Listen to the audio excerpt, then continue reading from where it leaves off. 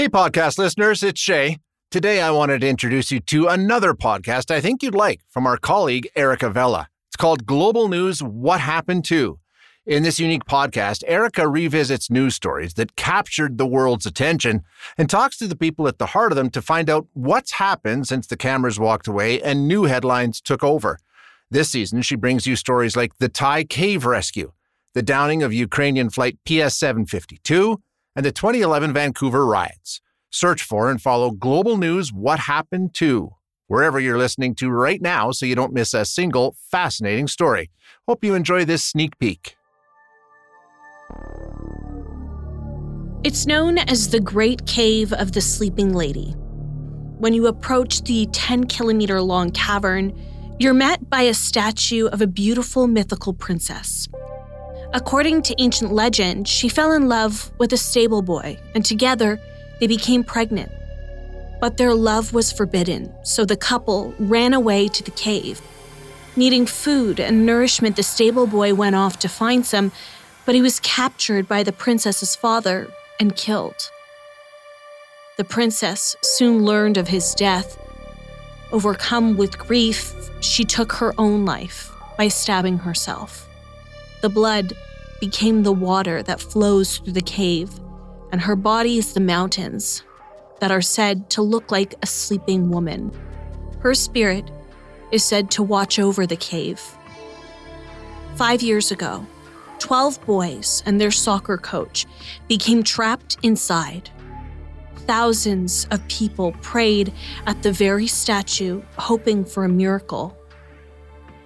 I'm Erica Vella, a journalist with Global News, and this is part 1 of Global News What Happened To the Thai Cave Rescue. Mention those 3 words to almost anyone, and they likely know exactly what you're talking about. The Thai Cave Rescue became an international spectacle that drew in people from all over the world. News stations across the globe were monitoring the developing situation out of Thailand, hoping for the best, but expecting the worst. In June 2018, a soccer team made up of boys between the ages of 11 and 16 years old and their 25-year-old coach found themselves trapped inside the Tham Luang Cave in Thailand. Before we get into how the soccer team became trapped, I think it's important to know a little bit about Thailand and its caves. The country has both wet and dry caves. Tham Luang is the 4th largest, and it's located on the border with Myanmar, and it's classified as a wet cave. It's mainly made up of limestone, but the western part has granite and a river that runs through it with water levels that change with the seasons. Monsoon season in Thailand usually begins in July and ends in October. And during that time, the cave is closed to the public as parts of it flood with water from the surrounding area, causing the water levels to rise up to 5 meters. In 2018, monsoon season came early.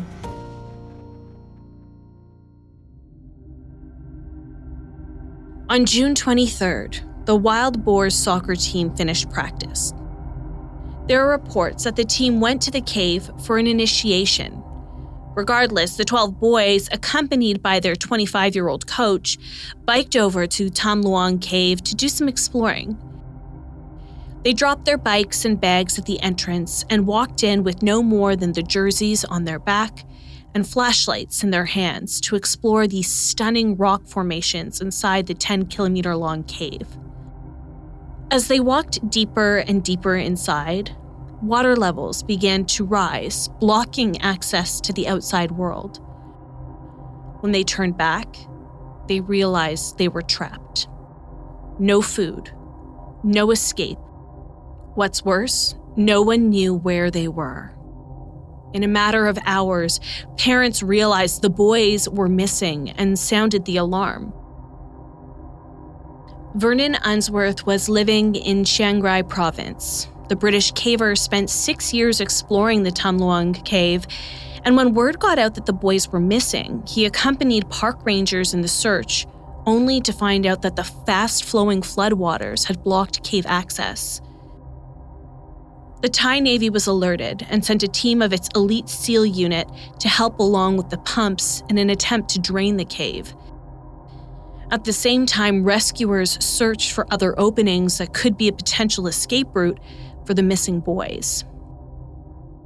Despite these efforts, officials determined early on that they were going to need external help, and they were going to need it fast. Vernon Unsworth knew just who to call. Rick Stanton is one of the world's most renowned cave divers. He's a former firefighter, but adventure has always been intriguing to him. I was brought up in the 60s and 70s, watching documentaries on the television such as Jacques Cousteau. I was always interested in diving. I was interested in fish, and I was quite good in the water. I was quite a good swimmer, and I was a kayaker. And then when I was 18, there was a documentary on British television specifically about cave diving in England. And that it absolutely fascinated me and resonated with me. They were, using diving equipment, but to explore where no one had ever been before. And they were doing it in England, whereas at that point, I thought exploring was something you did if you went to the moon or the deepest ocean or the most remote part of the planet. But it was actually possible for an amateur to do it on your own doorstep in a cave. So that's really what attracted me to it. On Monday, June 25th, 2018, he got the call. I was contacted by a friend who lives there in Chiang Mai to say there was a football team that had gone in a cave and hadn't come out. Now, she didn't mention the water and the flooding aspect of that. I just assumed they'd gone in, got lost, because it's a 10-kilometre long cave, and it would just be a question of searching for them. But then she said she thought it was serious, and they were trapped by floodwaters. At the same time, there's a lot of fortuitous events surrounding this rescue. There was a British caver who lived in Chiang Mai, and he was an expert on that cave, and he was involved from the early onset in that rescue on the Sunday. And when things were not going well and they were not being able to advance by diving, he said to a governmental minister, "You need proper, experienced cave diving rescuers," and he suggested our names. So immediately, the two ministers acted on that, rang us up, got us on a plane from Heathrow to Bangkok that very evening. Vernon Unsworth suggested Rick and John Valanthan, another expert British cave diver. They arrived in Thailand and they were immediately ushered some 2.5 hours away. When we arrived on site, it was complete chaos. There was hundreds and hundreds, if not thousands, of people milling around, not necessarily all with the same sense of purpose or direction. And I think there was possibly a somewhat lack of control of everyone. But we were lauded as the experts, but that as maybe, the rain was pouring down, the cave was continuing to flood. We weren't sure in what, even if the boys were alive, if they could have found any sanctuary. And it was sort of, for those first few days, it was sort of impossible to make progress. The conditions were nothing short of treacherous. You could not really see more than 6 to 12 inches in front of your face, depending. There was a strong current. The cave is quite complex. If you were to walk through it, you would not be able to imagine how we could navigate blindfold, and that's what most people say. However, we have got decades and decades of experience in going through a cave underwater where you can't see, and it's not feeling every inch. It's using clues, sticking in the current maybe, or not searching every hour. Just knowing about a cave that helps, but you could not swim against the current as such. You had to be pulling on the floor or the wall, or it was sort of untenable to swim all that distance against the current. Shortly after they arrived, John and Rick went on a reconnaissance mission to see what they could find before the cave flooded any further. And on that occasion, we found 4 pump workers who had been abandoned when the cave had been evacuated, and we needed to rescue them. which we did successfully. Look, there were only short sections underwater, maybe 20, 30 feet, but a few of them, and they all panicked to some degree or another. And that was the first indication, in case we hadn't known that beforehand, that bringing someone out a long distance wasn't going to be very easy. The bigger challenge became the ever-changing water levels and the worsening conditions. The cave was continuing to flood to the point that we could not dive beyond the third chamber. It was impossible to progress. There was a narrowing of the passage and the current was so strong. So we said it is impossible to go upstream. And then the authorities said, well, in that case, then there will be no more diving. And diving was the only thing we could bring to the table, if you like. And if there was no more diving, there was no point in us being there. Where we had failed to make to comprehend what would happen, and this is another fortuitous event, it stopped raining, and the water on that Friday, and the water receded in about 36 hours to a point, the current that is, not the level, to a point that it was possible to proceed upstream of Chamber 3.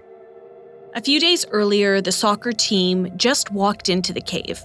Now, rain and water from the catchment area, which was approximately 10,000 acres, was coming in, and there was no way to stop the flooding. That wasn't all. The cave has narrow passageways that experienced divers like Rick had trouble getting through. Some were so narrow that it was difficult to get scuba tanks through. Plus, there was a strong current. In an effort to get control of water levels inside the cave, small pumps were brought in, but they weren't effective in making it possible for Rick and John to get in and dive through the cave. The Thai government had to get water management experts to help create a plan to lower the water levels before more diving could take place.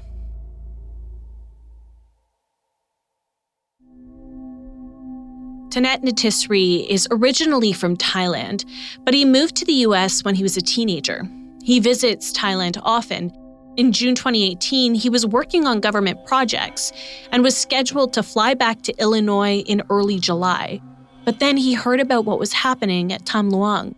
Instead of coming back home, I got a call from the military to fly into Chiang Rai and help them out with the water management aspects.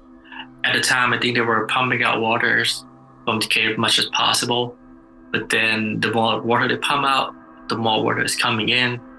So that's why they kind of reach out to others, experts in the field, to see if they have any other opinions that could be useful to the military. Tanet arrived the night of June 27th. At the time when I arrived at the campsite, nobody knows. Either they were trapped in the cave or they were just like lost in the forest. First couple of days when the diver attempt to go into the cave, and the current was so strong. One of the divers was saying that when he turned his head around, the current would just kind of rip off his mask. It was that strong. So if the current is strong, I mean, no matter how good the diver is, they will have a difficult time and put their life at risk. So really the solution was to somehow stop the currents so the diver could continue the search for the boys. And in order to do that, first, pumping out the water. Second is stop it from going into the first place. That seemed to be the most logical way of dealing with the situation. Tanet gave me this analogy. Imagine you had a large container that was continuing to fill up with water.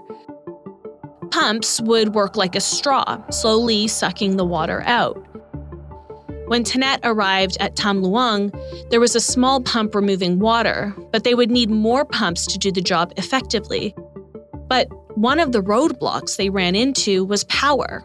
They needed electricity because gasoline pumps produced carbon dioxide. They would also need to waterproof cables and generators.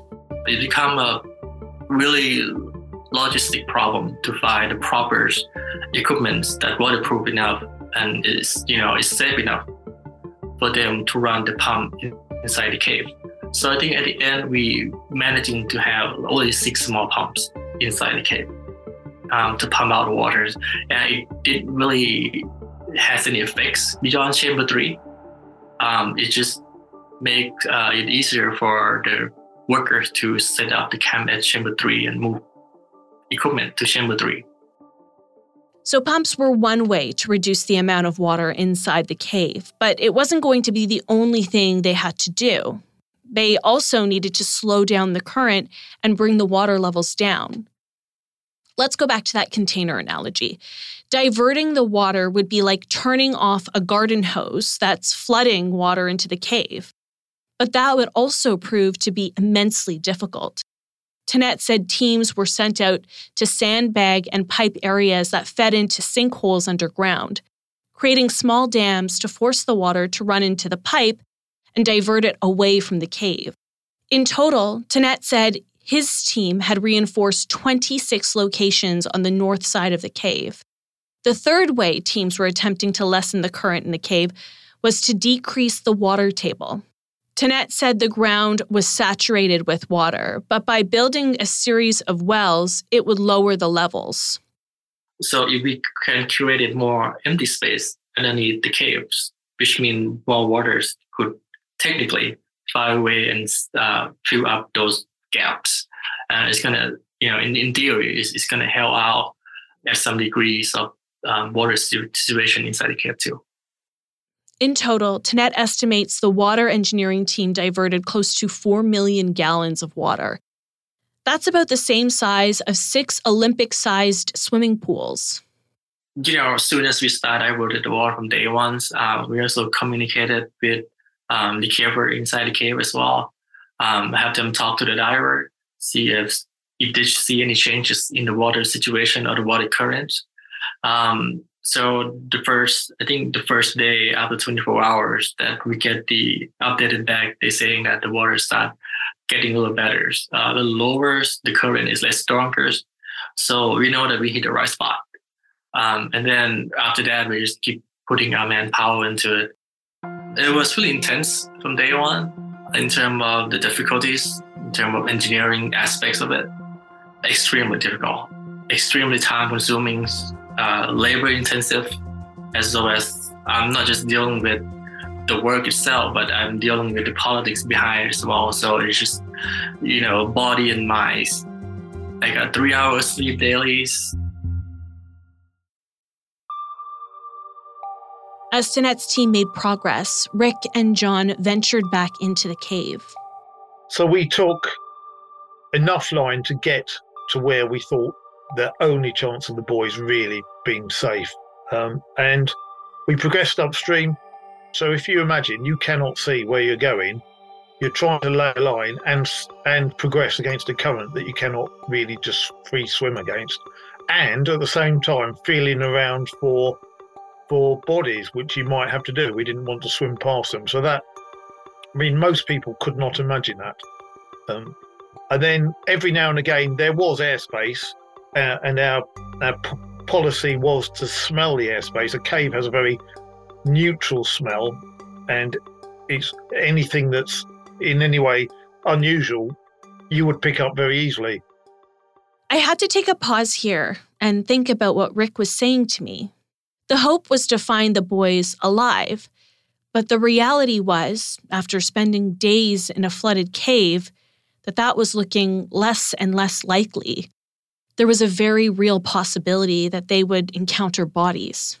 It's traumatic to even think about. I asked Rick how he and John mentally prepared for a mission like this. We've been called upon to recover bodies on numerous occasions. And of course, I had a job in the fire service, which was the bread and butter of fire service work, is to go into a burning house where you actually can't see anything and find people. So that is really my career and my hobby, if you like, or the downside of my hobby. But it's never nice. I'm not, and you have to prepare yourself mentally. Like I might bump into face to face with a lifeless body, but there's no real psyching up or anything like that. You just have to say, this is what's going to happen. We were the best place to do it. Just get on with it, because we are also the best chance those boys have. Rick and John navigated the murky waters, squeezing through tight spaces, pushing against the drag of the current. They had reached Pattaya Beach, a possible refuge for the boys, but they weren't there. John and Rick continued through the darkness, and about 4 kilometers in, they were nearing the end of the line. In an air pocket, Rick paused for a moment. There was only 15 meters left, and I smelt the atmosphere, and it was clear. That's when everything changed, because you could smell people very, very clearly. Yeah, it was a very pungent smell. Imagine 13 boys living in a bedroom and nobody's cleaning anything, and that sort of smell. And I know we almost thought it was the smell of decay. Luckily, it wasn't, but it was very, very pungent. I mean, when you're coming out of a cave, for example, you can smell the outside. You can smell grass really strong. You don't go around in your daily life smelling grass. So imagine, there's 13 boys there. I mean, it was almost overpowering. Rick then heard voices and saw the dim light of flashlights in the distance. We decided to take all our equipment off and hide it so we didn't know what we were facing, whether we would be mobbed, attacked, or anything like that. So we took our equipment off out of sight, so we just looked like two normal people, not like aliens with hoses and cylinders and all sorts of other paraphernalia. So by the time we'd done that and John had got the camera, they were all walking down into view. The divers recorded their approach. It's pitch black, other than the soft glow from the flashlight. How many of you? They're all alive. 13? Yeah, brilliant. You can see the boys dressed in their red soccer jerseys and shorts, perched on a rock. They look gaunt. And they all walked towards us, and they all seemed quite healthy, considering they hadn't had no food for those 9 days. But my understanding is their health would have, from that point onward, would have deteriorated very, very rapidly.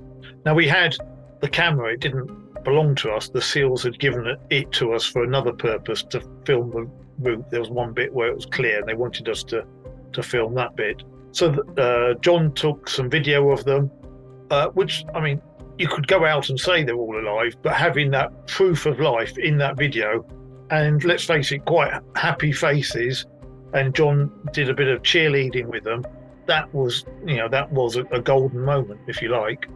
And when we came out, we only spent about half an hour with them. We knew we had to get the message out. The 12 boys and their soccer coach were alive. I mean, people say that must have been amazing. My answer is always the same. No, it was just relief that, one, we hadn't had to bump into them underwater, and two, that they were actually all alive and all in one place, and had done a very good job of keeping themselves alive. I mean, that was followed by a moment of, wow, that's amazing, that's really good. With the excitement, soon came the stark realization they needed to find a way out for them, and time was ticking. The boys were in good spirits, but they couldn't survive in those conditions for much longer. Rick and John had years of cave diving experience. Now what are we going to do? Because there's no way we can get them out. Or we weren't even thinking about how to get them out. All we thought about was that's not going to even be possible at that stage. So how are they going to get the boys out safely? The only way those boys were ever coming out was the way they went in. I mean, there's no other method for it. However, it was extremely, extremely dangerous. That's next time on Global News What Happened To. Global News What Happened To is written and produced by me, Erica Vella, with producer Dila Velezquez. Our audio producers are Rosalind Kafour and Rob Johnson. Also, special thanks goes to Drew Hasselback, supervising national online journalist with Global News. A special thanks also goes to Harrison Cook, our intern. Let us know what you thought of this episode, and please share it with a friend. It will help us grow the show and bring you more incredible stories. You can also help us out by giving us a 5-star review on Apple Podcasts or wherever you listen. You can also reach out to me personally. We are always looking for stories, so if there's a new story you want us to revisit, You can reach me on Twitter at Erica Vella or email me at erica.vella@globalnews.ca. We'll see you next time.